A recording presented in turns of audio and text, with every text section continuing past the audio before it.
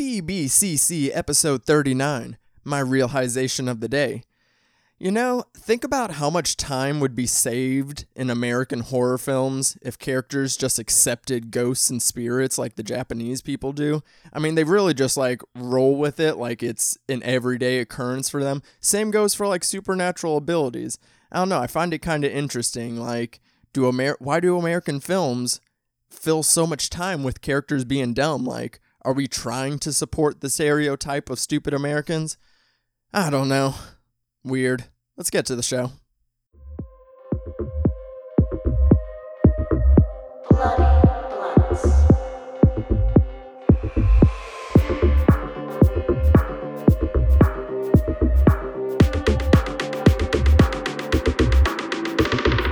Bloody Blunts.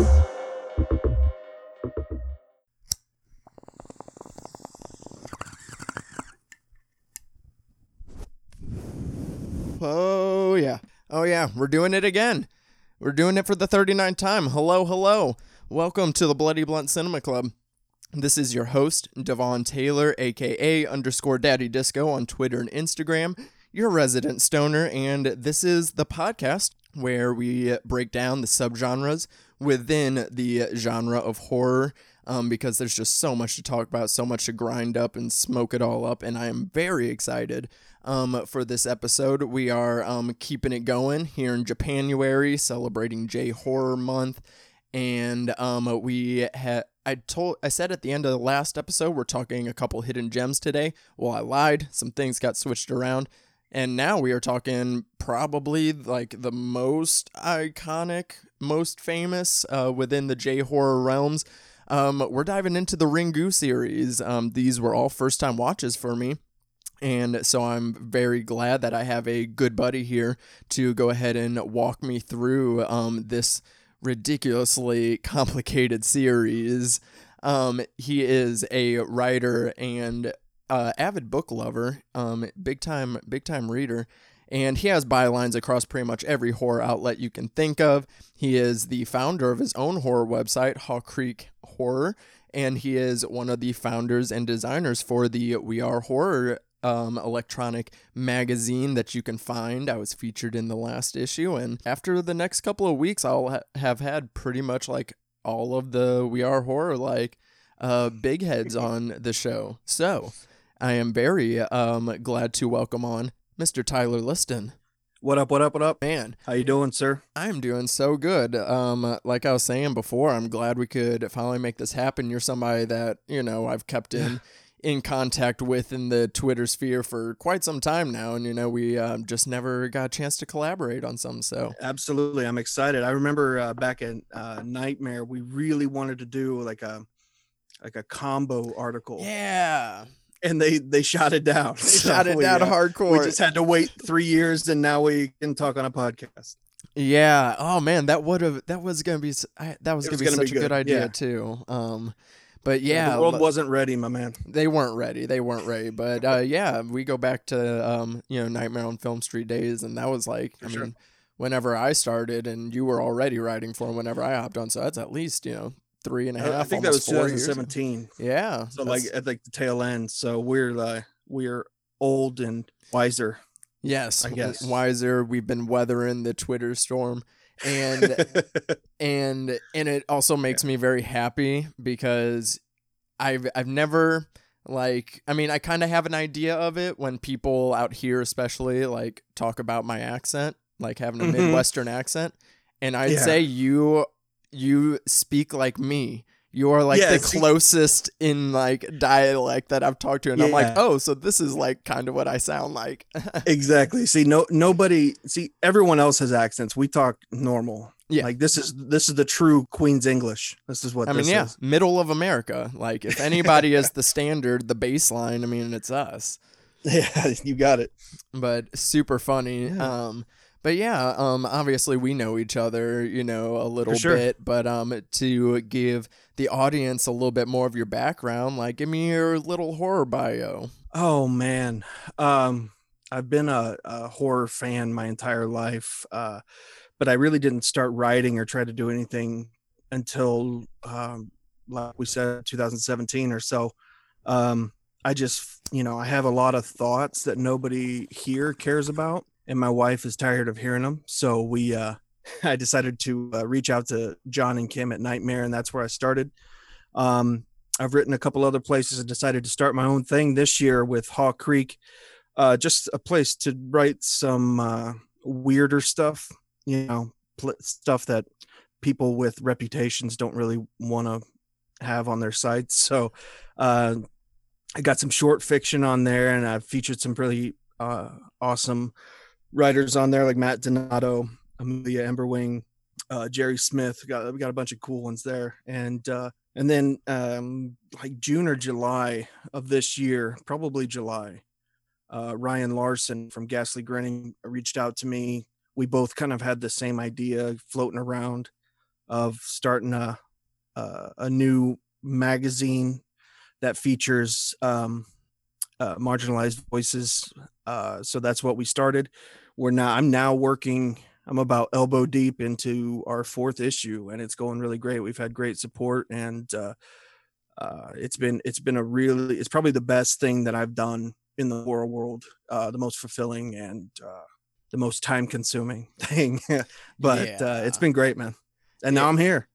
Yeah, a lot of work gets put into We Are Horror, and it really is fantastic. And the response, the response right out the gate that it had, that know, of the support that was getting, absolutely. Yeah, we were not expecting that. We were hoping that 3 issues in, realistically, Ryan and I are both we both are retail managers, so we understand money and all that stuff. So we're sitting here and we both put in a chunk of money, but we're neither of us are going to take anything out. So it's okay, so none of us are going to get paid. But we were hoping that after 6 months, after 3 issues, we would have, the backing to be able to pay the magazine to pay for itself. But literally day one, it went out. We were tripling, what we were looking for Patreon wise, which just allowed us to up the dollar amount that we were allowed to give to writers and our artists and stuff. So, I mean, the response has been phenomenal, and both of us we cry over it, but we're really glad that we're able to do it.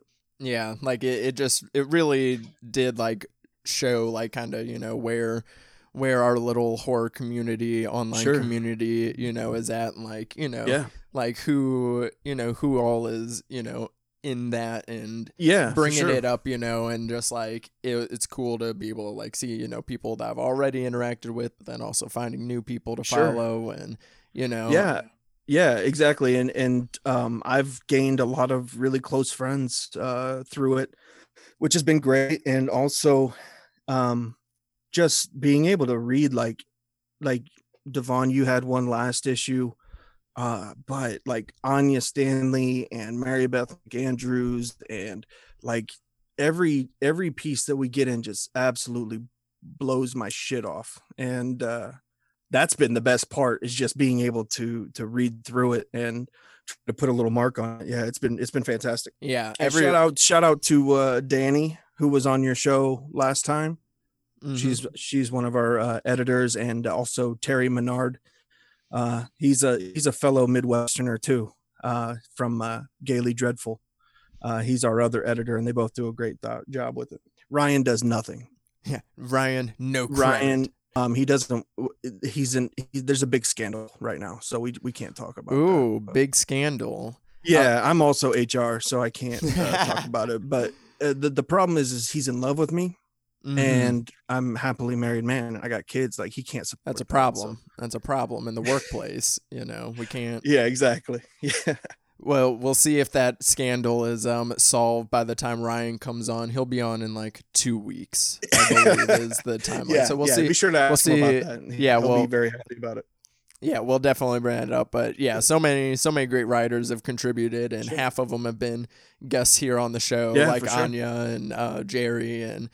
So many other great writers out there. So if you guys have not, Jerry had a great series of episode. Was it 2 episodes they did with you, or? Yeah, they did Yeah. the paranormal. Yeah, that was series with us. really good. I like that one. Oh yeah, that was so great. Jerry is definitely one of the best. And, For sure. and I like looking at, series and franchises and like that's something I've kind of been paying attention to, like, I don't know, just in the past year or so, whenever I kind of watch movies, not even just horror either. It kind of started whenever I dove into when I became a part of the Fast family. Oh yeah. Whenever- and it kind of boggled, like, the relationship. It's insanity, man. It's insanity. Yeah. I think I'm gonna make an exception to cover the Fast and You got Furious to, movies man. on I mean, here, just because. Talk about like the ghost of Paul Walker or something. It's like he's haunting the set. There's some things, if I mine deep enough, I'll get in there for sure. But there's something to be said, when it comes to like franchises and subgenres. I've noticed, the more successful ones are the ones that kind of weave in and out and Sure. kind of adapt their franchise and do different things, subgenre wise.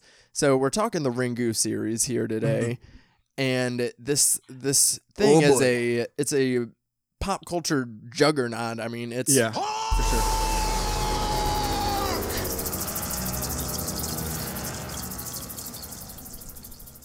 I forgot. We can't go in without Willem. He No, he had to make his presence known. You're right. So the series, 8 Yeah. Japanese movies, 3 American movies, 2 TV series, a Korean remake, 6 mangas, and 2 video games, and a bunch of books, of course. Five books, I think. Yeah. The books are where it all started.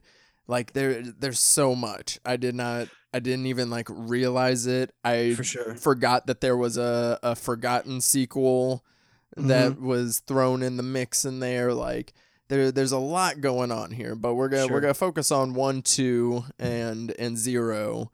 But how much else have you explored outside of that besides what we're talking I today? picked up the first book by Koji Suzuki, and I got about halfway through, and I just kind of sat it down because it's translated into English, and you can tell in some places. It just seemed a really robotic, kind of methodical type of kind of like a Law and Order episode. It was like kind of grinding through the investigation. I was like, nah, where's the scary bitch at? So I sat that down, but I watched Ringu and Ringu 2. I also watched Spiral, which was the thrown in the garbage sequel. Yeah. Which is actually just follows like the second book in the series. Yeah. And it was also Spiral. It was also simultaneously released with Ringu, which is it's kinda weird. Interesting. It was such a weird rollout, but I'm an American dude. I don't understand it too much, but it was fast enough to where they could kind of like forget about it. Yeah, I mean, I guess that is what worked out in its favor. Because exactly. Yeah. Because apparently it's not very good. Like, I'm assuming it's my wife watched it with me, and it was whack. Yeah, she was not pleased with it at all, and neither was I. It just completely turned everything around. But and then I also watched 0, and then I went on YouTube and I found the 1995 made-for-TV movie called Ring Kanzaban. Yeah. Kanzaban? Or they called it like the Ring Virus. Yeah. I think so. Yeah, either way, it came out in 95, and that was whack. I heard, and that one is, but that one is the one that is like follows the book the closest. It's right? extremely close. Yeah, that's part of the issue, but I'll talk about it here at the end when we talk about the other movies. But it was an interesting experience because it was very obviously ripped from a VHS, which kind of gave it like the weird, as much as you can feel like the year 1995 with a 65-inch TV, flat screen, but it felt like I was watching something naughty, like like the Sadako's tape, but Yeah, we're looking for it. It's out there. it's out there somewhere. Yeah, we got to get to all the family videos before they close down and try to find it. I should have. I mean, I'm probably glad that I didn't, but I should have went into like the Sadako like fanfic on Tumblr. I bet it's real weird. I bet it's Dude, I don't have the brain space for that, man. Like Yeah. I can't handle that. It would literally take over. One thing that because I mean I didn't read the book, but in my skimming of research, that in the book, Sadaku's powers and where the ring virus comes from is Sadaku's powers fused with smallpox. Yeah. Am I getting that right? Yeah, that's it. And it's real weird. But yeah, and that actually goes into Spiral, where they took the story after the success of I guess it was before they learned how successful Ringu was, but with that first sequel that they did, that's the way it goes. Sadako was raped by a smallpox doctor Yeah. who Mm. like he gave her that good push and gave her the smallpox, and then he threw her in the well, and like her like rage mixed in with the virus, and it infect the tape, and that's how it's transmitted. and then it infected the tape. So Yeah, so like you press play and you're getting all this like COVID in your mouth, so this kind of is like, in this case, it's kind of like Sadaku's sex tape, but her rape tape. Ew. Yeah, gross. right. Yeah, that okay. Ew, yeah, that's gross. I didn't finish the book, but in that made for TV one from '95, that girl is just titties out like the whole movie. And I was shocked. Like, I didn't know if this was on like Japan's version of HBO or something, but like it was basically like a softcore in some What? places. And it was real weird. But like at one point, like in Zero, how she joins the acting troupe. Mm-hmm. Well, that kind of is in that first from '95, and like one of the guys from the troupe is gonna go to her apartment and rape her, but they get to their like her door and they hear her like moaning and groaning, and they like peek in the door, and she's like, "Oh, dad." She's like having sex with her father. Oh. and then her father gets sick, and then she starts, well, I shouldn't say that. The book says that she was raped by the doctor, but the movie kind of makes it not so. Like she's into it.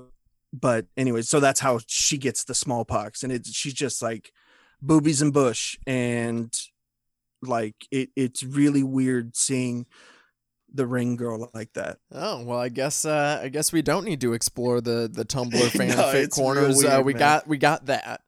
Yeah. And now I have to Well, that's see the it. big problem. I sorry to interrupt you, but the problem with it, and like they don't come out with this until the very end of the movie, is like the reason why the doctor killed her is because she was intersex. So he like What? felt up her boobies, and then he like laid her down on the grass, and then like reached up her dress, and then like in a flashback he's like, she was neither woman nor man. He wouldn't do it. What? I guess, and I just wrote in my notes, I just wrote gross. Like, come on.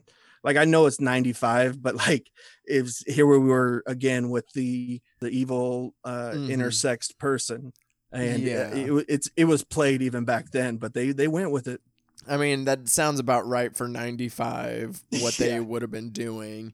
And that's And such a if I had weird an extra week, I would go into like Japan's cultural thoughts on gender and stuff like that, but I just gave up.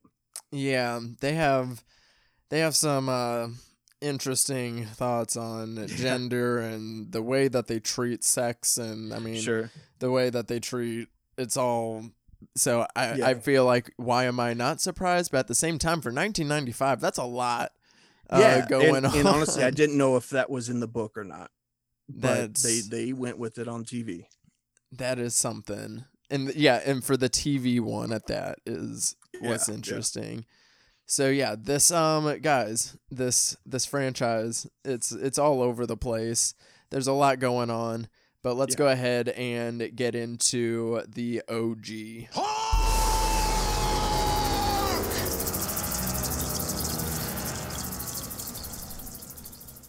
Ringu, or The Ring, depending on the marketing, because there's also Japanese titles that were translated to The Ring with lowercase the and then capitalized ring, or but we'll say Ringu because I think that makes more sense, and so that way you don't get confused with the American remake, The Ring.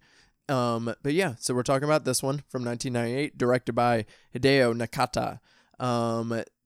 Score done by Kenji Kawai. Had to shout him out because this That was so good. such a banger of a score. Luckily he comes back for the second one too, one of the redeeming features of Ringu 2. But had to shout our boy out at the beginning because especially the opening score for the title sequence is pretty nice, the way it like mixed in with the ocean waves and stuff. Yeah. But yeah, you guys know the story. There's a tape. It kills people when you watch it after 7 days.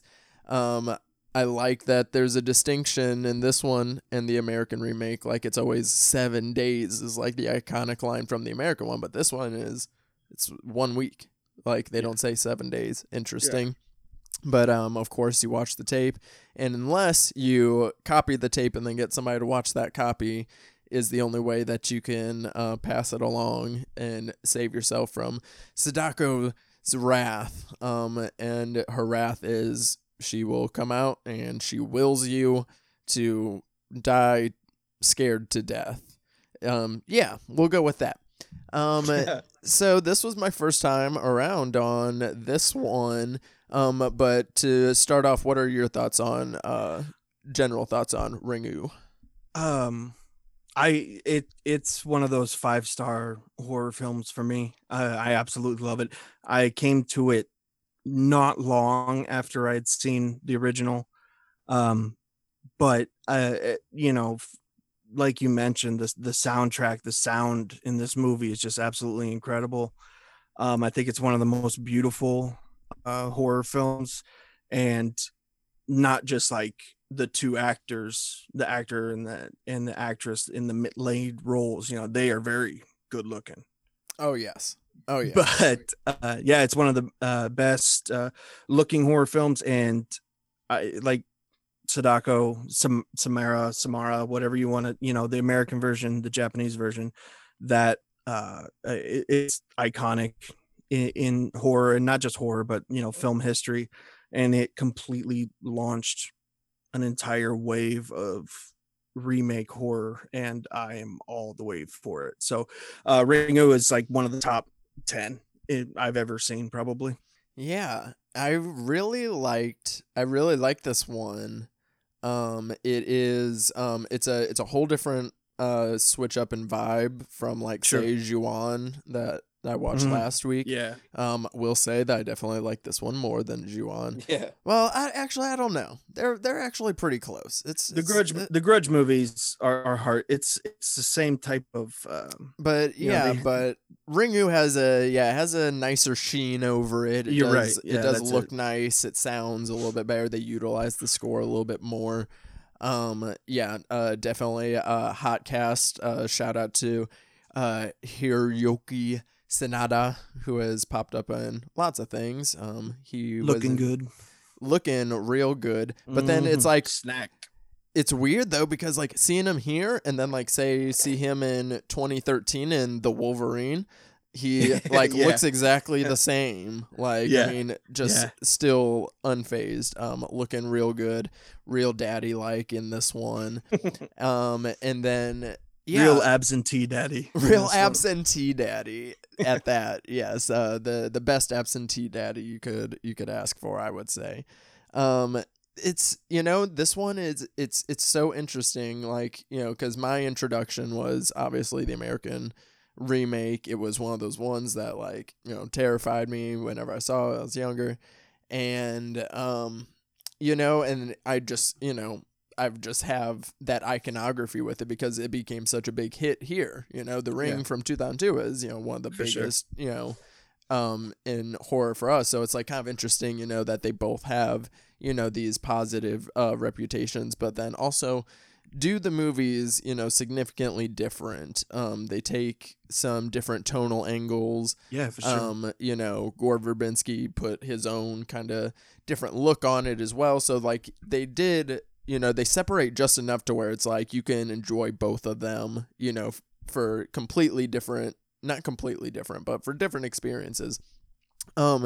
It's interesting because I'll lead this into the genre grinder as we kind of talk some of the subgenre things that are going on here, is that this isn't as much, typical, American remake is like straightforward, spooky-doo-boo, scary shit happening, horror. Not too much going on character-wise, not a whole lot. Like they have all the lore, but it's just it's a vibey and scary spook fest. But this one is more of a supernatural thriller. Like it has some crime thriller elements as well, because as I pointed out in the cold open is and I said this in last week's episode too, is how I've noticed in Japanese horror films, like, and I guess this would be a cultural thing, is that they just like kind of like accept paranormal and supernatural things. So they kind of approach it. I made a note of that later on in one of the sequels, because it's like everyone in the movie could see flashbacks and ghosts, and they could tell the future, and they just completely accept it as chill. Yeah, like they always, like, when it like is introduced that a different character has something, they just kind of do it, and then and that's it. Yeah. Like whenever they introduce, straight, like, you can see ghosts too. Cool. I don't have to explain it. Yeah, we're good. Like you see ghosts, and then like whenever Takayama touches the uncle for the first time, and then like gets all the flash, and I'm like, oh, so he can see memories when he touches people. Makes sense. And then he's got more superpowers in the second one too. Apparently everybody's got powers. His girlfriend has the same power that he did too. She's a medium as well, and it's a lot of people. Like, that's cool, man. Lil Yoshi, he becomes uber powerful in the second one. We'll get to that, but in this one he has he can sees these visions. He sees Sadako. He talks to his dead cousin, that who dies with the initial group of students at the beginning. That kind of at least kicks it off from here. It's not per se the origin of the tape and Sadako, but at least for us, this is, and for the franchise, this ground zero is this whole little thing going on here with the students. And that's kind of where the reputation starts getting spread around, because it spreads through the school of this tape, and that's kind of the way that it spreads around. I mean, I think every grade schooler in the country can remember a specific time that they went into the bathroom and did Candyman or like Bloody Mary. And this is exactly like that, only with the physical tape. It's one of those like urban legends that everyone absolutely 100% believes is true. Yeah, like and it does kind of it functions. This is the closest thing to it functioning as a virus as compared to the book in the literal sense. Like this is the way that a urban myth works, like you said, like all those different ones that you go and you do in the bathroom. What are some subgenre stuff that stuck out to you? Well, obviously it's a slow killer, and that's my kind of shit. But when it comes to like, I enjoy paranormal movies. I love ghosts. I even love the more religious ones that have demons and stuff, and and the priests, the Jesus Christ superheroes that come in and kill him. But this is more of like a curse, maybe one of the first like curse movies that I remember watching. And for me, it's a game changer. It's kind of its own. It started its own Mm-hmm. J horror moniker, here in the United States. So this is a trailblazer through and through. Yeah, this it introduces the vengeful spirit angle Yeah. that is a recurring theme in a lot of J horror films. The Onryo, or however you say it. I always want to say Oreo, but that's very disrespectful. But the Onryo, the vengeful spirit, and then Oh, and then okay. I had no idea what the fuck you were talking about. Oh, it's like a yeah. No, I got you. I got you. Yeah, it's like the Japanese word for it. Danny Sure. talked about it in last episode, but like Yeah. and then between this and Ju-on is also what associated like the look sure. of it as well, of being the pale woman with the wet hair and the long wet hair, and I love how Sadako moves in this one, like Sure. Yeah. but you said that this one is, this is a slow burn. It spends a lot more time on, the investigation and kind of building up this paranoia between our main characters. And, we don't get a lot of Sadako in this film. Like, it's, we get flashes, we get Sadako in the background chilling. We get Sadako in pictures, and we get, of course, like, the scares come from stuff like that, with like seeing these sure. like warped faces in the pictures, and it's like a very slow build until the pinnacle Sadako scene, which comes way sooner in the American one, and there's more spooky doo boo jump scares in the American one. This one, even. I know we've mentioned this. We're not going to try to compare the American and the original version, too much, but you can tell the two different styles that they had just from the moment where Sadako was outside of the TV. One of the biggest scares in the American version is she just makes that kind of like blink jump forward, and takes everybody by surprise. He falls over backwards, but it's a jump scare.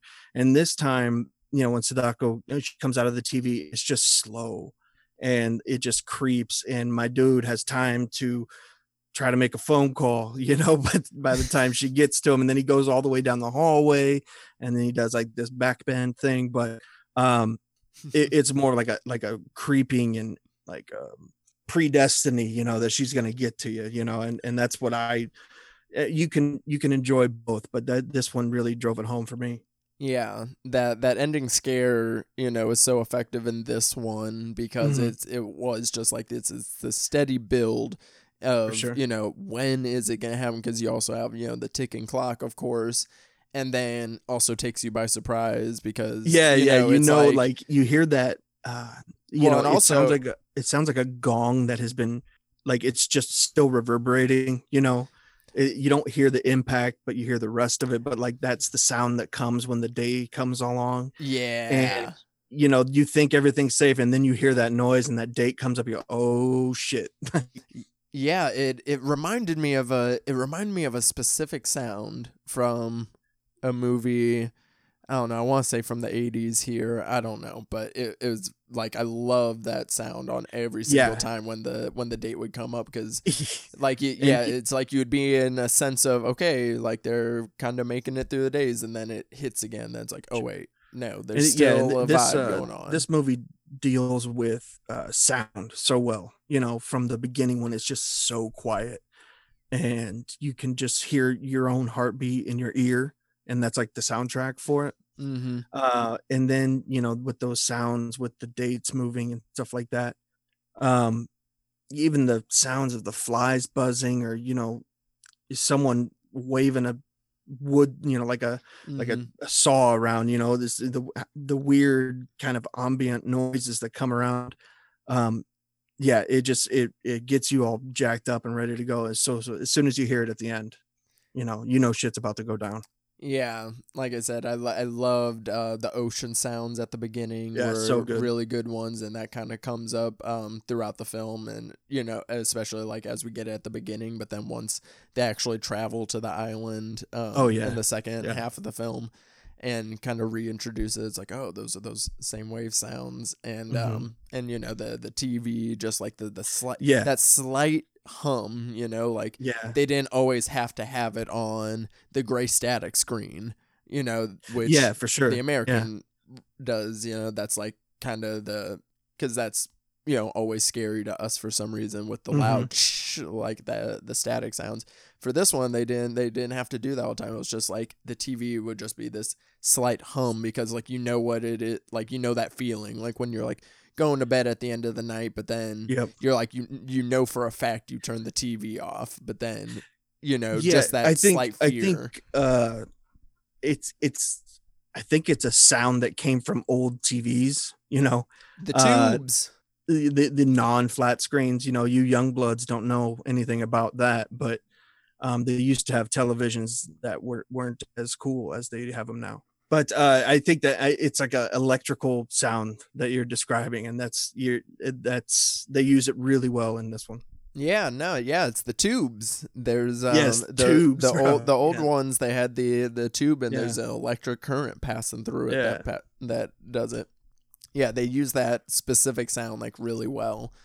But yeah, there's so much, like, on a technical level, very well made, well shot. Yeah. Great use of sound. To kind of shift over into the characters a little bit. So we're following Reiko Asakawa. Asakawa. Man, these man. names have been so fun this month. Yeah, I'm gonna slaughter every name, and I apologize. I am just a Oh, no, redneck it's all from good. Illinois, so But see, what I've noticed is kind of cool in Japan, I guess, is like people kind of use their first and last names like interchangeably. I've noticed in different movies. So, I just picked the easier one. So so we go got for it, man. Reiko. And this is Lil Yochi's mom. She is a reporter, and her niece is one of the kids that died with the initial passing around of the tape, leading her to want to investigate it. And then as she goes in deeper, she goes, "You know who I need? I need my ex-husband for this." Who is a college professor, and he's a smart guy. Makes sense to bring him in. And also, it's an interesting dynamic, exploring Yeah, for sure. an ex-marriage relationship. Like, there's not very many of those in horror films in general, and that's like something I was just like, this is really interesting. And there also wasn't like a underlying subplot of like, are they gonna get back together, or are they not going to? It's just like, no, you watch them. I think we all hoped at the end that they would, but there was no expectation. There wasn't a storyline there. Yeah, like there wasn't an expectation, but what it worked for me was like, you kind of get this sense of like, when you do end something with somebody, like, and they were such a big part of your life, but like are still that, they're still important to you, and like seeing how much that they cared about that person. So it's like, by the end of it, it's like they're willing to risk their lives for each other, because obviously they still care for each other, but it has nothing to do with, them being, for each other. And then also, Takayama kind of trying to redeem himself for being the absentee dad. I think a lot of it is guilt. He kind of abandoned he Daniel Day-Lewis, his son. And I think a lot of it is kind of like trying to make up for that, knowing that he owes them that, at least, to at least try to help. Yeah. Or at least I think that's the way it starts. And then I do feel like towards the end, it's a little bit more, on the side of like, well, then he's watched the tape by then, so he's just worried about himself. That too. No, I'm just playing. Yeah. I mean, man, ew. I mean, Takayama, he gets a smidge of redemption in Ringu 2 when we get to that. Yeah. That was interesting. We'll talk about that. But I liked how they were exes, but they didn't make it a thing. Like, they weren't like, I mean, like fighting the whole movie. They weren't doing anything, like bicker back and forth or whatever. That their goal was to help themselves and Mm-hmm. little Yoichi.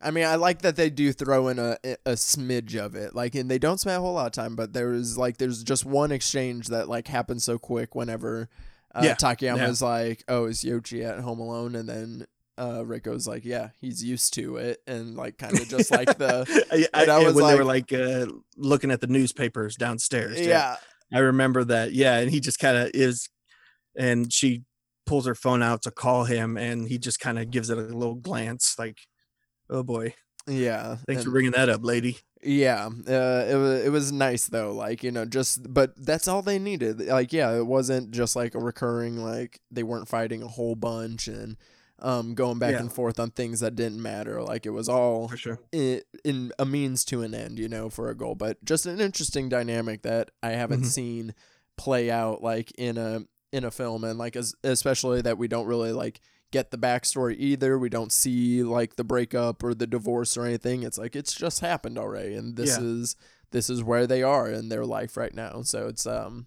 very interesting. It's something I want to see more of. Yeah, it jumps right into it. That's what I love about it too. Is it within the first couple minutes you've got, or I think it's Tomoko. It was Tomoko and the other and the friend. And the friend. Yeah, Tomoko is the niece's name, but they jump right into it, and you're kind of forced to just accept everything as it is, because you just got plopped there, so you're just hanging on. But that's one thing about the movie, that just starting off, I mean, you're ready to rock when that happens. Yeah, it starts and we go straight into it, and then by the end of the film too, it just like kind of clean cuts at the end too. Sure. It's like it's in a very finite amount of time, obviously due to the whole time factor that plays into the film. Sure. And again, like that ticking clock is always there, and it works really well. But yeah, so again, like it's more of a slow burn and more of, building all this paranoia. There's not too many, like big scare sequences, to talk about, but, what are, what's one of your favorites? I mean, it's the same ones really that, we saw in the American version, but, one of the benefits of this, and it's not necessarily because it's scary, but it's a distinctly like Japanese movie. You can tell just like culturally, the reverence that they have for the dead is one that I noticed watching this one. How she kind of cradles the corpse's head and the body when she's down in the well. And usually American movies, we're fighting the ghosts. We're fighting them to get out of the house or to get out of our daughter or whatever. So it was interesting to see, like, their instant reaction was, okay, how do we set things right so we can get rid of this curse? Yeah, I really love how you brought that up. I kind of had it written pretty similarly, like it's not this just like instant, aggression and going on like the who offensive. Am I gonna punch? Going on the offensive. You don't have Patrick Wilson yelling at anybody. Oh man, I wish, but I know, right? But yeah, like it's just like so like just like, and they hold on it for a good minute too. It's not just like something and that like happens really fast. The scalp falls off. The scalp falls off, and then she like brings it in even closer. And then kind of just like fades on that, and you see Takayama looking down on below. And I also I want to shout out the scene leading up to this, which is like they spend a good amount of time on just these two going down in the well, bucketing out water, and it shows, but showing, their determination. We get some character beats between them, as well. And, these different moments that kind of keep coming up. And I remember I was like, man, this is a like pretty long sequence. And it's like, again, like, we wouldn't, an American film wouldn't do that. I mean, American films would, but, just in. But no, in this I know case. what you're saying though. No, yeah, it's, he had one moment. He didn't need to slap her. I mean, she thought she was about to Okay, die. yeah, he didn't. He definitely didn't need a slapper. You know, maybe just, you know, raise your voice a little bit or just reason with her. But anyways, it's I liked it because it, just like with the countdowns with the days coming, it was just, you know, you're wondering what time it is, and each time she brings up a bucket, you're like, oh, she's that much closer, that much closer. So it, like, in a subtle way, kind of, it dialed up the tension. Yeah, because you gotta think in your head, like, okay, how long do you think it's taken her to pull up each one of these buckets? Yeah. How many buckets are they fucking doing? I mean, Yeah. and I love how, you know, and I love how they just like, they go with this as their plan, and then they just stick to it. And then at one point she's like, how do we even know this is working? And he's just like, shut up, bucket more, pull up more this buckets. is all we can do now. Yeah. You know? We've committed. Yeah, and yeah, I don't know. It's an interesting choice for a climax, like, and then we kind of, you know, go into that, and again it feels triumphant, and then we get you know, the biggest The music gets all happy, like end of Final does. Fantasy happy. You know, it's amazing. It does. It like was very, like I said, like triumphant, like the stock music triumphant track. Yeah, That's what you're kind of right. played on this one. But then it's like, you know, it swells up, and then we're all good, and then they're just like, psych, it didn't work for everybody. Yeah. And I guess, why did it not work for Takayama? Probably because he's a dick. I don't know. I guess that's really the only reason that it didn't work, and Sadako still came from. I think she's just like, you're still kind of a shitty dad, and I have a thing against shitty dads. You know, I had one of them. So I think that's why Sadako came. But then again, I like that they kind of chose to have their biggest set piece here at the end of it. And it's, you know, very simple. The effect actually looked pretty good of the way that really they did, had Sadako coming out of the TV. Like, it looked pretty solid. And it's simple. It just happens real slow, you know, focusing on her crawling and, like, kind of, you know, this performance with her, like, fingernails that are missing. Yeah. And like slowly getting up to standing, and my dude ate lunch and then came back to it. But yeah, no, the whole thing looked gorgeous, and it's such a simple concept. It was beautiful. The fingers get me, like, man, fingernails, peeled back fingernails, just like really I don't like get that. me. And the fact that it was, like, you know, just a detail mentioned earlier, you know, earlier in the film, and then you know, and then they see the fingernails in the well, and it's like, she was trying to climb out, and just like knowing that, and like having that image of her, you know, in your brain, just like does so much. And then, like, they literally show her, like, kind of doing it on the floor and just like pressing the fingertips down. I was like, that's a bad part for me too. The whole thing was absolutely gorgeous, and you know, it's scary enough for the entire movie. Like, they didn't have to do anything else for the entire movie. It was that good. Yeah, like, top to bottom, really great sequence. Our boy Kenji saved the best track for the best as well. Like, so good. The score during this scene is so good. I really enjoyed this one. And a thing that I thought about at the very end of this, like, because they don't focus on the visual ring as much on in this one, but then I thought about it. The phone call rings. I mean, yes. I mean, with this version, I'm not sure, but I thought that in the American version they distinguished that the ring was the well, like her looking up into the well. But after watching Ringu, they don't mention that at all. So yeah, go for it, man. No, ring. That's the weed talking. Yes. How stoned are you for this right now? Is that what's in your pen? Yes. My dude, I don't do flower. I just do, like, vape. Nice. So this is something called Silver Haze, and about 40%. Ooh, nice. Yeah, I'm getting back on 40%. Feeling good. I'm getting back on my oil grind because now I'm actually, like, working again. But I can't do it, like, full time because, like, I have a sensitive throat. So that's why I'm always It hits you pretty hard. Yeah. yeah, that's why I'm a bong guy. That's why I don't even smoke joints all that often, because like my throat just can't handle it. Halfway through watching Ringu 2, I got so high. Like the edibles kicked in a little later than I thought. And and that's not a good movie to be super high in either. I don't know. I beg to differ. I think. Oh, really?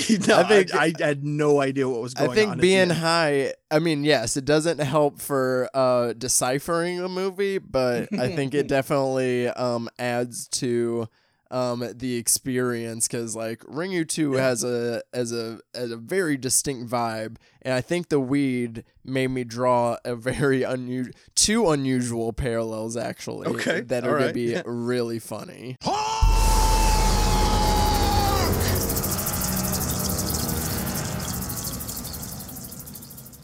Ringu 2, released in 1999, directed by Hideo Nakata.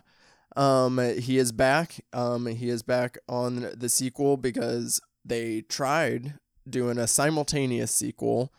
And with that one, with Spiral, they went with more in line with the book, and then it didn't work out, and then they were like, okay, no, let's get Hideo back in here.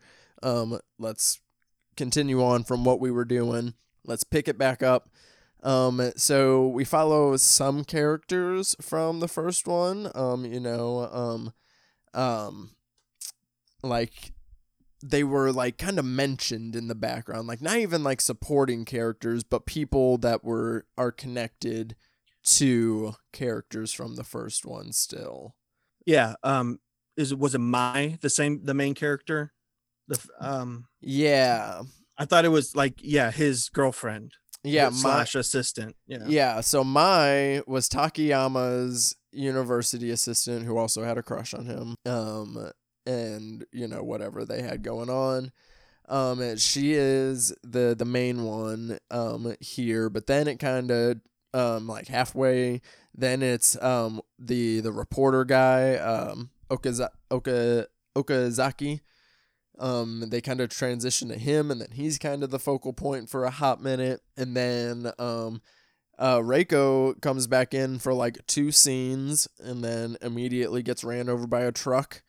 Yeah, that was not a good look. Yeah, that's like, and that's my biggest gripe with this movie is there's too many characters. I mean, 'cause it's like we got Mei, we got Okazaki, then we got the doctors, then we got and you got the uncle, then we got the uncle, we got Yoichi. The uncle's back, and then you got so the doctor coming in and out, and there's too many people in this one. Yeah, and Yoichi is here, and then we got Ghost Daddy Takayama in here. I mean, literally everyone's in this movie. It's just like there's too much, and then they spend time on like the people that we care least about, and it's just kind of like I would have, because I mean that's the trouble of like when you don't do like a clean slate sequel, like when you kill everybody off and like everything's good, then you just start with a clean slate, then it's like it's a lot easier to continue on. But here it's like it seemed like they were kind of making it up as they went with this one. I think it had some good moments, especially in the first half that I remember. But the little nugget of fact that they gave that really freaked me out was they said that Sadako's body had only been dead for 1 to 2 years. Yeah. And like, so she was like in that well for over 25 years. And like talk about delivering like a scare literally just through this like verbal exchange, like through this autopsy being done, and just like kind of the way that it's like put out there, and the way that he draws the conclusion out, and then puts just like that image in your head, like holy shit, she was just chilling in a well for 30 years, trying to climb out, and then her nails would grow back, and then she'd try to climb out again, and then at some point she harnessed her demon powers, got real into home videos, and then that's what Sadako gets into. What I do think that this movie does well is in the subgenre department. So, like, getting into the genre grinder here is they, you know, still have like that supernatural crime thriller elements going on, carrying over from the first one. But then they bring in like more like sci-fi elements and like Yeah, especially with the like- doctor and his experiments. yeah, and like, you know, and like the psychic stuff, and like, you know, we get a lot more of that coming in here. You know, we see that he was doing experiments on one of the survivors from the first movie. Yeah. The Kanae. And Yeah, then- from the beginning. Yeah. yeah, so like she was like one of the survivors from the beginning of the first one, and then so she has gone mute and then has a phobia of TVs, and but they're also doing experiments on her like psychic abilities that she also has, because remember, that's a thing in this movie. Everybody does. Yeah. Oh, they're gonna ramp that shit up in this one. Like, oh, and like, but the sci-fi elements are so weird, but at the same time, Yeah. I'm kind of into it. You know, it was kind of like a bridge between the original story. You know, we mentioned the smallpox, Yeah, the mutation that it does. Like, I think that's maybe one of the faults of the books is they went like too scientific with it. Like, we're looking for a scary book, not a Michael Crichton, you know, book about planes. But you know, with them going to the doctor and then like having the fear or the energy go dissipate into the pool, I think it was kind of their way to explain the tape. yeah. So the thing that they touch on a lot in this movie is transferring of energy is a big thing, Yeah. and that like kind of plays into the, you know, trying to explain the science behind an urban legend, I guess, but Yeah. also like the way that they, you know, believe that like spiritual energy travels and, you know, things of that nature. And yeah, they try to explain that away in this, but from the pool scene on, that's when I was having a lot of fun with this movie. From the pool scene on, and from the first experiments that they're doing, and then the pool Yeah. scene stuff, and then the pool scene. You want to know the two movies that it reminded me of, which What's that? are on such opposite ends of the spectrum as far as quality. One is It Follows. Oh, for sure. That ending is finally explained. I've always wondered what the fuck they were trying to do in It Follows, but Yeah. it turns out David Robert Mitchell was just a Ringu 2 fan, I guess.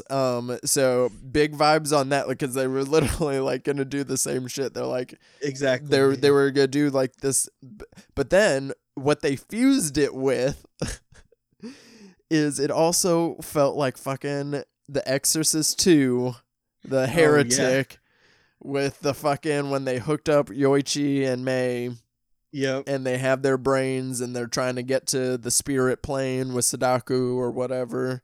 Didn't you and- write something about Exorcist 2 for Nightmare? I did. Yeah. Did. That movie is fucking, it's whoa. It's weird, man. That article is like was the precursor to like my Stoner's Corner articles now. Exactly. Because like that's basically You what I gotta did. be. That's what I did for that article. I was just like, Yeah. this movie is batshit. Like, but weird that I draw on that movie and It Follows the vibes in this movie big time. Yeah, like they play into all this, you know, trying to transfer stuff, and then Yeah, they started to go in the way of the author, but they stopped it short of making it like a physical virus. yeah. So the deal that they're doing with this pool shenanigans, because okay, so the first 40 minutes of this movie, nothing. Like they Yeah. pretty much mean nothing until Yoichi is introduced back into the movie, and then it's like, then, you know, obviously it kind of should have been that way to begin with. This should have been Yoichi's movie, just like kind of go on. But, you know, once he's back in, that's what actually matters in this movie. So Yoichi is he's angry about the death of his mom, so his psychic abilities are amplified by Sadaku powers, sorta. And so yeah, and he can't control it, and so they need to get the Sadako powers out of Yoichi. I thought that was interesting the way they did that with how he was saved, but still she left an imprint on him. Yeah. And was kind of channeling through him, and I like how they did that. Sorry, one sec. I was loading a bowl. Continue you're on with good. another thought while I do that. Okay.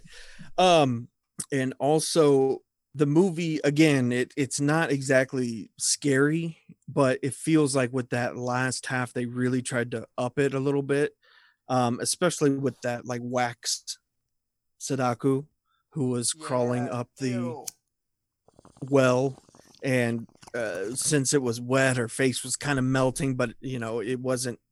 And then when she was holding the rope and the green goo was coming out, it was intense. I liked it. Yeah, let's talk about wax figurine Sadaku at the end of this. Mm-hmm.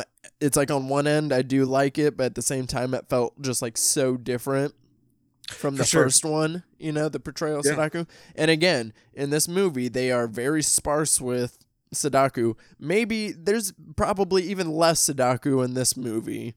Yeah, I think so. Than there is in the first one. Very sparse with their usage, but that scene, her climbing up the well walls is pretty creepy, the way she rises up. And then then she speaks. Ew. And her mouth doesn't work, but her face is kind of, moving, and it's terrifying, man. Like, that is nightmare fuel. She I love that she is so extra. God, Sadaku is so extra. I mean, this whole video, the videotape shenanigans is already one thing, because she basically does that to like dumb down her powers, because she's like so like all powerful or whatever. It doesn't and we learn that even more in Ringu Zero, that she has even more powers. But so extra that she has the need to climb up the wall, say some bullshit to May, and then just then lets go of the rope and falls back in the well. Yeah. She said, "Bye, bitch." And I was like, what the fuck? Oh, and the rope that they were climbing up was supplied by Ghost Daddy Takayama. Yeah, Ghost Daddy. Yeah, he was down there and he took all of the fear that Yoichi had. He took it away from him. Yeah, so Ghost Daddy absorbed Sadaku's rage. They specifically, that's what I'm calling Sadaku's powers, because that's what they call it a lot. Sadaku's rage. They absorb it, and then he also manifests them a rope. So his powers, undefined right now. Yeah, and he said, just don't look back, and she waited like 3 seconds to look back. Yeah. But then, oh yeah, this whole sequence, it's not actually in the well. It was in the pool the whole time. Yeah. They did some mind going to Sadaku's plane travel shit, which was a really cool transition when they do the camera tilt. That was pretty cool, yeah. It's like some early Leigh Whannell shit. Yeah. Yeah, no, that's good. Yeah. Yeah, it was it was, I was way too high to really be following it, but it like flashed, when they went from being in the pool to the well and back out again. I thought that was really cool, man. There's some points of it where like I didn't like the movie, but I liked that they went for it, Yeah, like, I mean, like I said, there's half of this movie that I literally do not care for, whatsoever. But then the other 50 minutes, though, I mean, I actually really like what's going on in those 50 minutes, but it's also just ridiculous. Like, they go a little bonkers, but at the same time, it's not like they didn't already introduce half of this stuff in the first one anyways. Like, again, everybody's got superpowers. I mean, going back to it not high, it made some type of sense. Even if it was nonsense, it made sense. But Yeah, you know, the small points in the first half of the film, the one specifically was, how Asakawa, and she did all of this to save Yoichi, but he still had that like stain on him, and then she goes into what seems to be like an afterworld and speaks to her father, Yeah. and he says, didn't we save Yoichi? He said, yeah, we saved him. And he said, well, that's not Yoichi anymore. Yeah. And yeah, so like that was kind of a cool twist that they did on that, where it's like, okay, like a changeling type of thing, like that's not your son anymore. And she takes the news really well by immediately throwing herself in front of a semi, Yeah, there was just abandoning the kid right there. which is fucked up. Very fucked up. One other thing that I did notice that they were this one they didn't accomplish as much, but the other thing that they were looking to explore was like, the after effects of, Sadaku, and like how it affects, your loved ones and the people Yeah. connected to you, like, again, because like that's like where all the main characters here are, like, down the line connected to characters from the original in some way. So it's like I like what they were trying to do with that angle, but it's like they chose the worst characters to do it with, Yeah, the most like you're right. uninteresting characters to do that with, but I like where their head was at for this movie. Mhm. But I think the execution was not quite there. But the last 50 minutes of this movie are I will just choose to remember that, and the last 50 minutes are pretty primo. Yeah, it's pretty lit, but it was definitely more interesting than Spiral. That movie was a complete snore. So I'll take the crazy, like 40, 50 minutes, and I'll take that over what they tried to do first any day. Oh yeah, like that's one of my big things always is like the worst thing that your movie can be for me is boring, Yeah, and I will exactly. say that again. Well, I'll say the first 30 minutes of this movie are kind of boring, but then it starts picking up steam halfway through. So Yeah. the least you can do is be boring, You Yeah, don't want exactly. that. Yeah. Do you want me to go into Spiral for a minute? Yeah, kind of. You just mentioned it a minute ago, but kind of touch Sure. on the different, like, where they were trying to go with Spiral, and like why it ended up being a better choice going this way. Yeah, this one, it was a doctor who went to med school with Takayama from the first movie. But he has lost a son. I think it said 2 years before this, and he's trying to kill himself, but he can't bring himself to. Well, he's the one that's actually in charge of the autopsy of Takayama. So it picks up like right after the first movie, and this is where they had they found a lump in his throat, which was like smallpox. That's kind of, they went immediately into the virus angle. Oh, okay. Yeah, so they were like, oh, it looks like smallpox, but smallpox has been eradicated for decades before this. But just to give it 30 seconds here, but the virus, your eye, there's a message within the tape, and your eye, they call it optical data exchange. So your eye sees the virus, and then your body recreates the virus inside of you. That's how they explain that. What?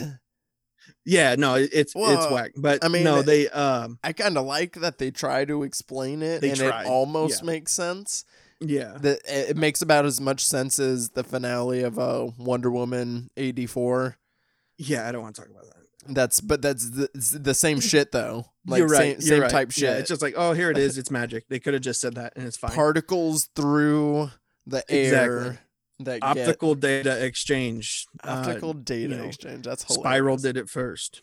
But so at the end of the 7 days, you end up, the tumor throws a clot and you have a heart attack. That's basically what happens. So the tape put its DNA through the tape, through the images into the doctor. Mm-hmm. And then he and my still in it. But they fall in love very quickly. And he gets it in. And basically when he gives her his seed, he's passing on the virus to her, and it gets her pregnant.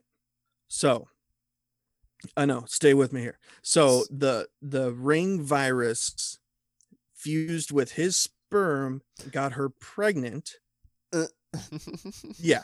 And she gives birth like the next day to a full grown herself. What? Only it's Sadako in that body. Yeah. No, dude. Yay. Take a hit. No, let's keep going. Oh no. So she gives birth to, like, they mention that she has special hormones because of that virus that makes the fetus grow really fast. Like, so whatever, that works. So anyways, she gives birth to herself. Obviously the original her dies, but Sadako is in her body, and she goes back to the doctor and seduces him again. And basically she gives birth. Basically she holds him like hostage. She gives him an ultimatum and say, okay, you've seen what I can do.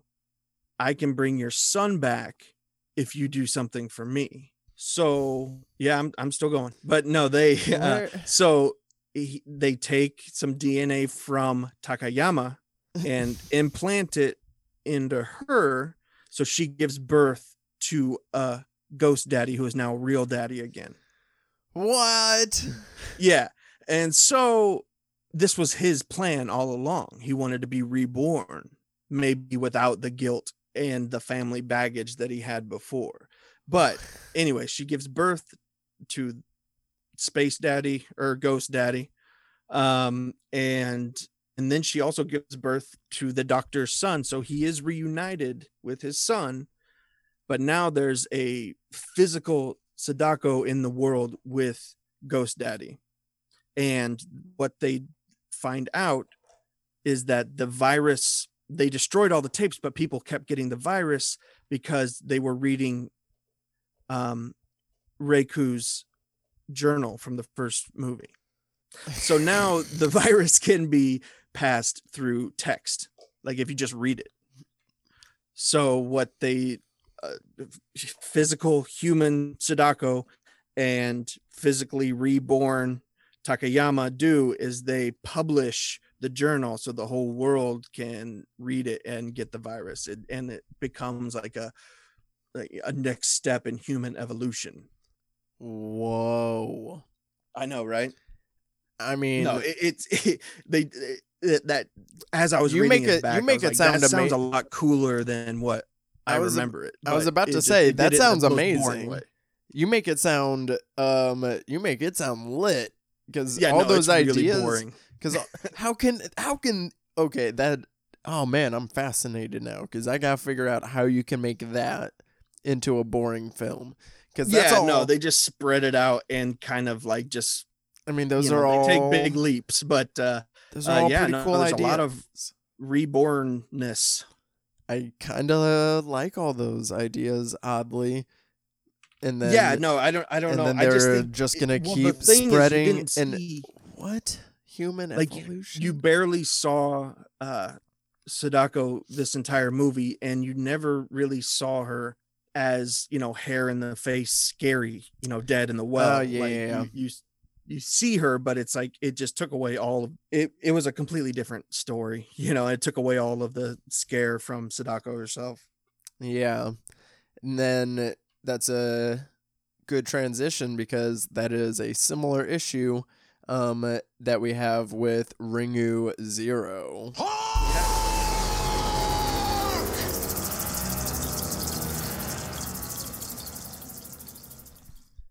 So Ringu Zero, birthday. We're getting the prequel treatment, directed by Norio Tsuruta. And it was adapted from a short story, from the book Birthday, and there's like a short story in that. Yes. Yeah. This was just one of the short stories that was in that book. Yeah. So interesting that they just choose a tiny section out of the book for Sadaku's origins. But yeah, this is Sadaku as a kid, being a theater nerd. It's the 70s. I love I guess we get our period piece here. Yeah. All the Japanese hair in the 70s. What? Oh man. That's one thing I lost my hair a long time ago, but that's one thing I'll give this movie is we got some great hair in this movie. Absolutely. Yeah. No, it looks good. Yeah, and there's we got two versions of Sadaku floating around. We got again, dude. Theater camp shenanigans. Like, I actually liked this, dude. Oh, you like this one? Did you like it? No. It kind of washed over me, not gonna lie. I was real stoned for this one, but I just was kind of, I don't know. It's like, it's not a bad prequel, but I guess it's not, I don't know, not the prequel I want. I don't know. Something about you don't know it. what story that you want to tell, but yeah, no, it's I watched it this afternoon before hopping on here, and man, I'm sitting here like trying not to give it 4 out of 5. Like I'm sitting there. It was great. I thought it was great. Well, please, by all means, you have the floor. Shit. What did you what I shouldn't have said anything. No, you got to. Yeah. Everything about the two Sadakos I kind of enjoyed. Like there was like the ego and the alter ego were split, and so the doctor that was her quote unquote biological father, in this one he found a way to do it, or he locked one away in the attic, and that was the bad one, and he kind of allowed the other one to move on and actually become a decent person. But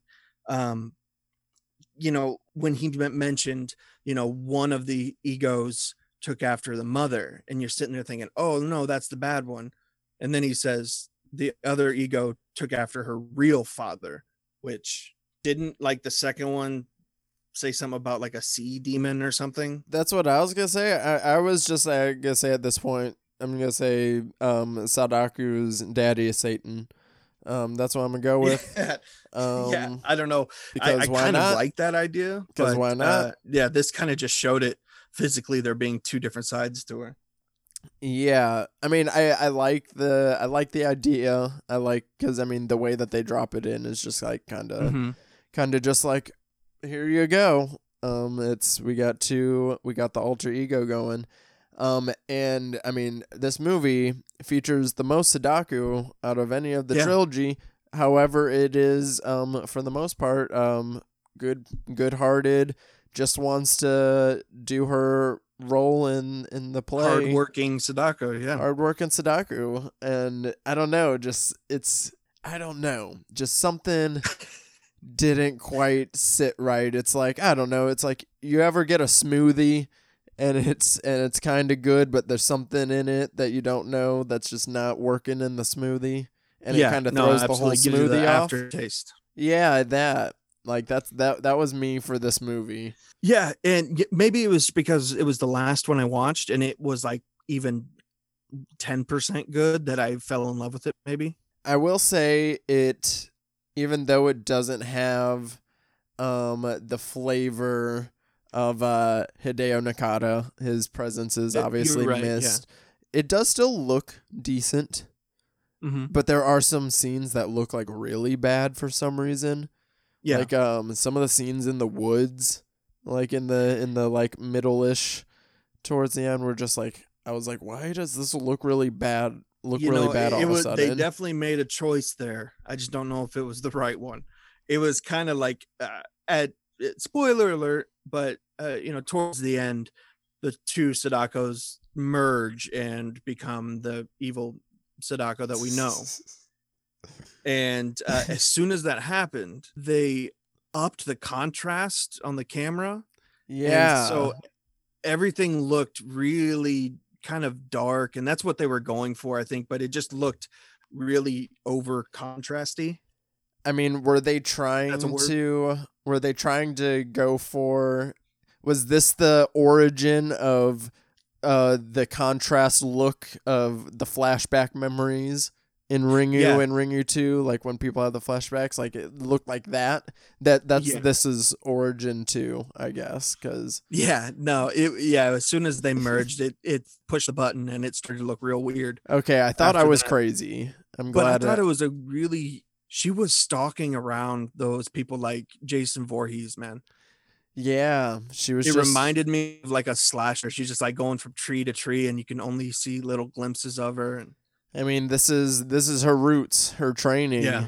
This is not the VHS virtuoso Sadako we come to know and love. Not quite yet. This is she's just killing everybody. You know what I'll compare. You know what I'll compare this movie to for my enjoyment of it. What was that? I mean, when we get towards the second half of this movie, this is Sadaku's Hannibal Rising.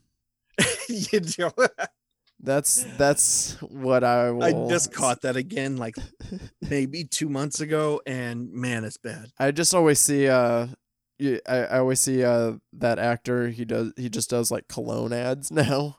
Yeah. He doesn't even like He made act the wrong anymore. choice. He doesn't even act anymore. But like, but that's what Ringu Zero is for me. It's like I don't know. It's there, and I see the ideas, and then I was just like, something's just not melding here. And it was kind of just being around her was giving the others in her troop, like they were having dreams, nightmares of the well, but that hadn't happened yet. Yeah, a little continuity error there. Well, I don't know if because she could see the future. Yeah, Sadaku, her powers transcend time and space. She can, in this one, she can also heal people. Yeah, I guess that was a choice. But she doesn't retain that because that's only good Sadaku power. Because they beat her to death in like 30 seconds after that. Yeah, like what the fuck? Whoa. Yeah, so that scene is just, I was like, wait, what is happening? Yeah, someone brings in the tape of the audio of the demonstration that her mother did where she killed that guy. Oh, yeah. And so she's hearing that audio, and so she starts to freak out. It kind of has a Carrie vibe. Yeah. They're like the lights are going crazy. Everything's kind of exploding, and she's, you don't know what's happening really. Well, that's kind of me with all these movies. She was triggered. She was triggered, but yeah. So they find the troop leader that was killed earlier in the movie, and they blame her for it. And so they grab like candlesticks and beat her to death. It's a choice. It's a choice. But they had the sound effects right. It was like every time they swung a candle holder, it was like the inside of a melon. It was disgusting. Yeah. But then she comes back to life. So she comes back just to like life. everything else in this series. Sadaku is Japanese Jesus. Japanese anime Jesus. Only she's more real. More real. She's so there was a few moments where in this movie I don't know what I can explain it. I enjoyed that they went a little scarier with it. Yeah, that's what I was gonna say as well. I think this might have one of the like scarier Sadako sequences. I think it was scarier than any of them, really. Yeah. Yeah. Just the thought of like the person in the attic, locked in a metal room in their that was scary. And there's a moment where the girl, the assistant who's mending the dress, and she's in there working the dress, and then she kind of stands up and it scans across the room, and you see just a little hand sticking out of the wardrobe in the background. And in my phone I just wrote, oh shit, but no, there was a few moments like that where like they were so close to capturing the first movie's aura that they tried for it, but I thought it was pretty good. Yeah, and especially in some of the more psychological scares that they had in this one, which was kind of missing in 2. That was kind of more of the stuff going on in the first one. So yeah, so I see where you're saying, almost recapturing that flavor. I do. Well, the first movie did so well with reflection. Mm-hmm. Whether it was reflecting off of a TV or a mirror or something like that, it used those angles and those shots to make you, just like watching Carpenter's Halloween 78 for the first time, you're searching the background, that's what you're doing, Yeah. And Ring 0 was so close to that. They used the mirrors in the dressing room really well, and there were just a few little scary moments that made you search the background like the first one did. Yeah, like similar to the first one. And there was a scene in Ringu 2 that I didn't pull up that I wanted to shout out. The one in the apartment where they which is hanging off the balcony. Yeah, or even before that when Sadaku's mom is like in the apartment. Oh yeah, fuck that. And she like floats like in and out of like the room, and then she's brushing her hair, and then the mirror, and then Sadako walks in, and then the mirror is switching. Yeah. And like that was a really good scene. I totally forgot to mention that one, but yeah, you're right. Though they had a couple good ones in the second, but everything was right dead center of the screen. Like everything was happening in the foreground. Yeah, and that's one of the reasons why I love the first one was the background. Yeah, they definitely they did layer it in a little bit in there, but overall, I mean, and then it just kind of gives the information that we already know, for sure. How, her powers, and then getting thrown in the well, all the, we get the stuff that we already know. So I don't know. There's just there's 2 things happening, and then at each point, they have highs and then there's lows, but I would still say I'd still put this one at the bottom for me personally.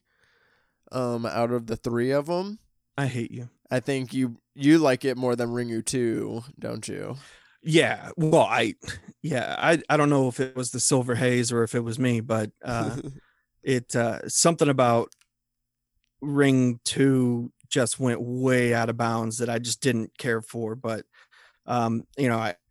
it's recency bias, maybe. Yeah, Ringu 2, gets the second place for me because, again, the whole reason I do this podcast is I love subgenre stuff, and I love that the sequel took such a hard pivot, It did. Yeah. Which I find interesting.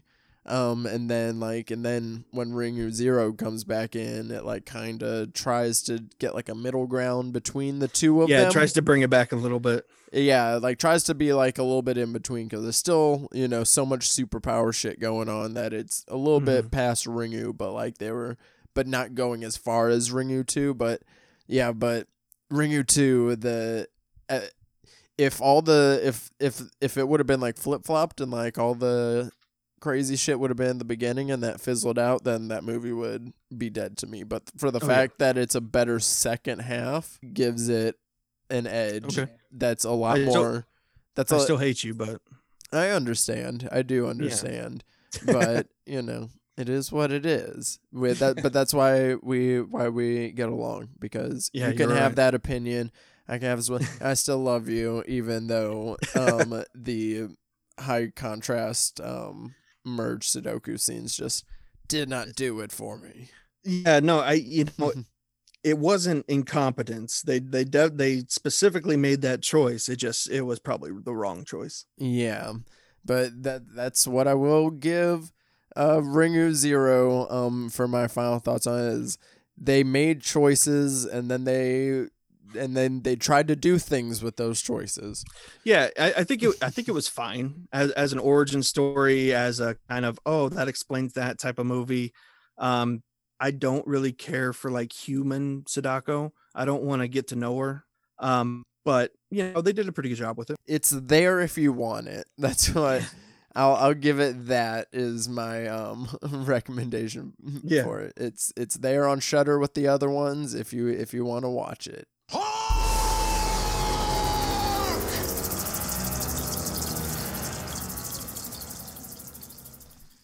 Alrighty, to close things out, of course, we gotta spend just a few minutes talking about the 2002 remake of The Ring. Because that came out before the American version of The Grudge, so yeah, I think it was one of the first. Yeah, so this was like a big jumping off of the remake craze of the aughts. Specifically adapting foreign language films, and it's one of the ones in the case of because I'm pretty pro remake just in general terms. Yeah, so am I. Yeah, and one of the things I like is like, okay, I've noticed there's different styles you can do it in. Yeah, and the first like successful style is like you do enough where you pay homage and respect the original, but then put your creative, twist on it, whether it be like kind of switching the aesthetic up and then focusing on having the same story in there, but focusing on different ones of them. But then again, like I noticed, there's the difference in the American storytelling versus Japanese storytelling, and the 2002 one, it's a really good remake. It's a different movie. It's got more of the big scares in it. They go out of their way to make Samara more scary herself, has more of a presence. But then also Gore Verbinski's just a great director. I love the like slightly bluish, tealish hue. Yeah, no, it's a beautiful movie. Like it looks real good. And that's something I've always respected for it. But like just like the iconography that it's had, you see it sprinkle in through American horror just the same way that Ringu did for Japanese horror. So a great instance of having a good product, on both ends. Sure. Yeah. It was one of the best theater experiences I've ever had when I went and saw it. Just, a packed house. That first, I saw her face and they pull back the closet door, and that was absolutely terrifying. Everybody in the theater screamed. That's one of the last times I really enjoyed seeing a movie with tons of other people. See, I wish I could have had a theater experience for this one, because I bet this would have been a fun one. And I mean, even though this came out when I was young, like this would have been just like a nice one to see on the big screen, because it would have looked nice. But I mean, 8-year-old me wouldn't have cared for that at the time. No. We were at a basketball tournament and my whole team went, and I was sitting next to our center. Shout out Tim Krug. He's 6'10", probably 250, 260. He's a big dude, but he had his arm, like both of his hands, wrapped around my bicep during the whole last scene when she comes out of the TV. I had bruises all the way down my bicep. It's just one of those where, I'm not going to say he was a tough dude or something, but, the whole place was going nuts, just screaming. And, that probably made me love the movie more than, if I would have caught it on DVD. Yeah. Well, see, I remember whenever I saw this, because I saw it like renting it from the video store from Sure, Blockbuster yeah. or Family Video or something. But this was a on the fringe movie where it was on VHS and DVD. Yeah. Yeah. I And had it on VHS, and that just made it even scarier. I mean, exactly. You know, I watched it on VHS whenever I watched it Mhm. for the first time. So I remember just that, you know, had the you know, just like the feeling of it, like when Yeah. we're watching it, and then like knowing that, oh shit, I'm watching a tape right now, you know, and like that, oh no, and then like especially No, we It- like that, kept that's a great point, because there were things before DVDs, and a lot of young kids have never had a VHS, but and so maybe that kind of disconnects them from the fear that you feel watching Ring. yeah. But yeah, no, that was something special to pop that you know uh VHS out and kind of think about it and look at it like, well, is it real? I remember we watched it a second time because like I think I watched it with like my sisters and mom the first time, and then it was like my mom was like, my dad hates horror movies, but she was like, Yeah. no, I really want you to watch this one. Like, what do you think? I'll Okay, like it. yeah. So we all watched it a second time. So it's like we're already terrified of it, but we're Yeah. like, oh yeah, let's do it again. And then I remember I like fell asleep. I think most of us like fell asleep. But then I just woke up, and since it was a VHS, it played all the way through. Just woke up to the TV static, Oh wow, yeah. and then I just like freaked out, and then like everybody woke up and freaked out too, and it was like super funny. Like, you know, it was like a good, you know, and then it was a movie that everybody talked about too, because it was like one of those ones when you do Yeah. have like either that theatrical experience or like seeing at home. Like it was that one that you like tell people because you usually had some sort of like funny story with it to Yeah. like when you watched it, because it was a you know, like Gore Verbinski knew that you were like, he made it like, when I say a spook fest, I don't always mean that in a bad way. Like I kind of say it in like in a jokey way, Yeah. but at the same time, like he knows like this is a movie that I want people just to have a good time getting scared with, Yeah. you know, so they don't focus in as much on the character stuff that Ringu does, and they you know, scale back, but then also put their own twist on Samara's background. Yeah. You for know, sure. like they still, it's like the, you know, there was the mom, but then there was also the dad, and then but then they also had their element of when they were doing tests on Samara and Yeah. all this other stuff too. So Um, they, you know, kind of did a little bit of both. yeah, no, it's probably it was the first like great horror film of the 2000s for me, just me personally. I know there was others, but when I saw it, it kind of reignited because I'm not a huge slasher guy. I like slashers, but a lot of the 90s slashers, let's say, for me kind of sucked. Yeah. So I kind of cooled on horror, but then when I saw The Ring in the theater, that reignited my love for it, and I'll always remember it for that. Yeah. This was just I think it definitely played a big role in a lot of people's horror Yeah, for sure. histories in one way or another, you know, depending on what story that you had attributed to it. But again, it's a good example of, you have two different movies with two different experiences that you can watch them both and enjoy them both. And it's like, hey, look at that. Remakes are good, you know. I love remakes. I mean, I I will always honestly love think remakes. I honestly think more oftentimes than not they work out, and it's just like when they Yeah, for don't, sure.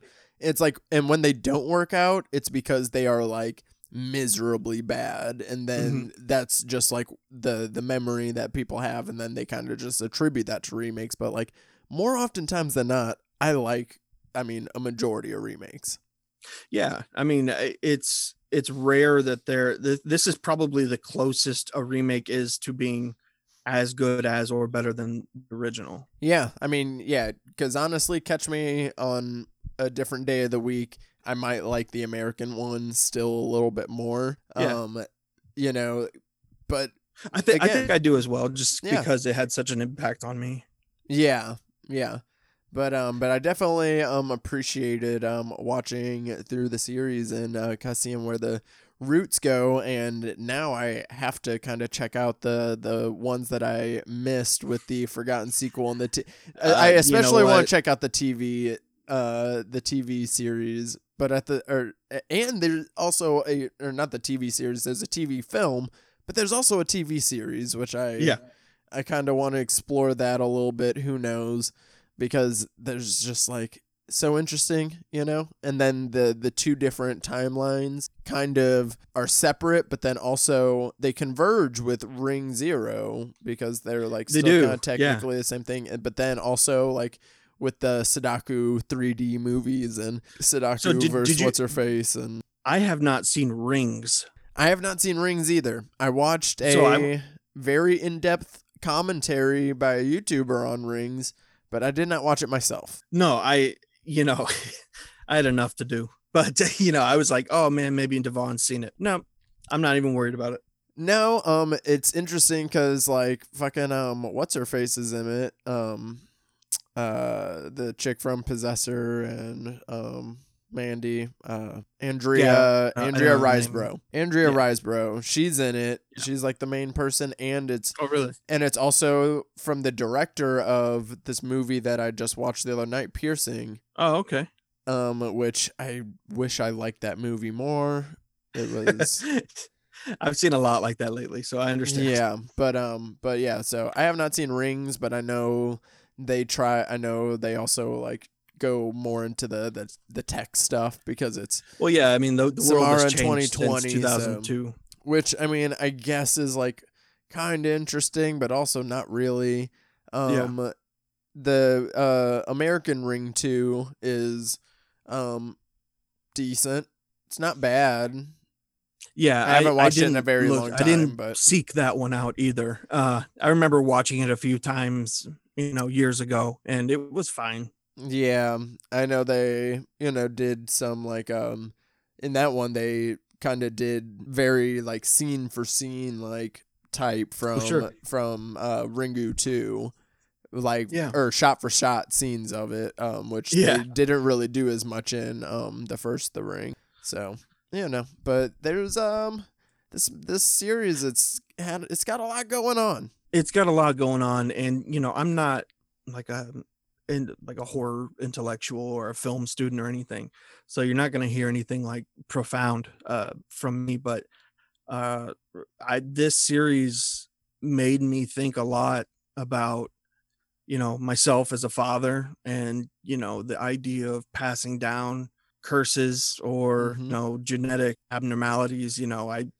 I think about my kids a lot now, so watching through these again, like, it hits you different in different stages in your life, so it's definitely worth a shot. Yeah, I mean that is definitely a core theme, very much running through it. Mhm. This parenthood and what you inherit from your parents as children, and the parallels that they have running through them. So yeah, definitely a through line that I didn't think about as much. I do not have kids yet, but Don't ever do it. Oh no, it looks like so much fun. And you don't even know. Yeah, they're I honestly have the best kids ever, but they kind of are loud sometimes. But no, yeah, as someone who has mental illness like myself, I watch my son, I'm like, at least maybe in this generation we'll be more open to talk about it, but what do you pass on to your kids, and what responsibility do you have to help them through it? Yeah, that is a good point, and just like something that you have in the back of your head, and then like For sure. when you rewatch things in the different perspectives, then you kind of have Yeah. those different appreciations. And also you don't know what psychic superpowers your kids have yet, so we don't. They have the power to take all of my money. So the verdict is still out on them. We'll see how they You're right. Yeah. we'll see how they come along. But dude, thank you so much for coming on and Hey, chatting man, this has been fantastic. Thank you. Yeah, I mean, this shit is insanity. Glad I had you to help guide me through it, because you definitely went in a little bit harder on it than I did. So I appreciate you I'm gonna for have it. to just mentally erase most of that. Yeah. It was, maybe I was exercising my own demons by talking it out with you. What movie do you think you would watch to purge purge the information, to clean slate it? For me right now, if I had to do that, I would just throw on a big dumb fun movie for me, which is like the Star Trek 2009, the Kelvin timeline. That's me. Big Bang Boom. Oh yeah, turn something fun on for sure. Yeah, absolutely. Yeah. Yeah, I don't know. I'm thinking I might throw on 2013 Evil Dead. I'm not sure. Oh my, because that's always a good palate cleanser right there. Yeah, that was another great theater moment, because there's just so much gore, and everyone was being great. A great theater experience similar to this one. Also a great remake. Boom. Look at that. Yeah, it's great. Yeah. Circling it back around. But once again, Tyler, thanks for coming on the show. Where can the good people find you, my man? Well, I am on the Twitter machine at Ty Liston. You can head over to Haw Creek Horror. Just EEKHORROR. I'm good at spelling. I watch a lot of Sesame Street. You can also find us on We Are Horror. We're on a Patreon. We also have a wearehorror.com, which has a shop. We can get some merch and stuff. But check us out on Patreon. $4 a month to the magazine, and lots of other cool stuff coming your way. Yes, please consider subscribing to We Are Horror. It goes to a great cause. It's so much great content. Like I like being able to, I just like kind of keep it now. I limit myself to like a couple articles, like just here and there, so that way I like spread it out, Yeah, for sure. And it's real nice. It's a great magazine, great cause. So make sure you guys are checking that out. And also, make sure you guys are checking out the review section on Apple Podcasts and iTunes. Go on there, search Bloody Blunt Cinema Club, rate it 5 stars, write a few sweet words. I'd really appreciate it. We have one more week left here in J-Horror for Japanuary, but that is going to do it for this week's episode of the Bloody Blunt Cinema Club. Join us next week as we are talking a couple J-Horror hidden gems with Mary Beth McAndrews. Very pumped for that. Make sure you guys are following the podcast page at Bloody Blunt CC and following my personal Twitter and Instagram at _DaddyDisco. And until next time, guys, stay lifted.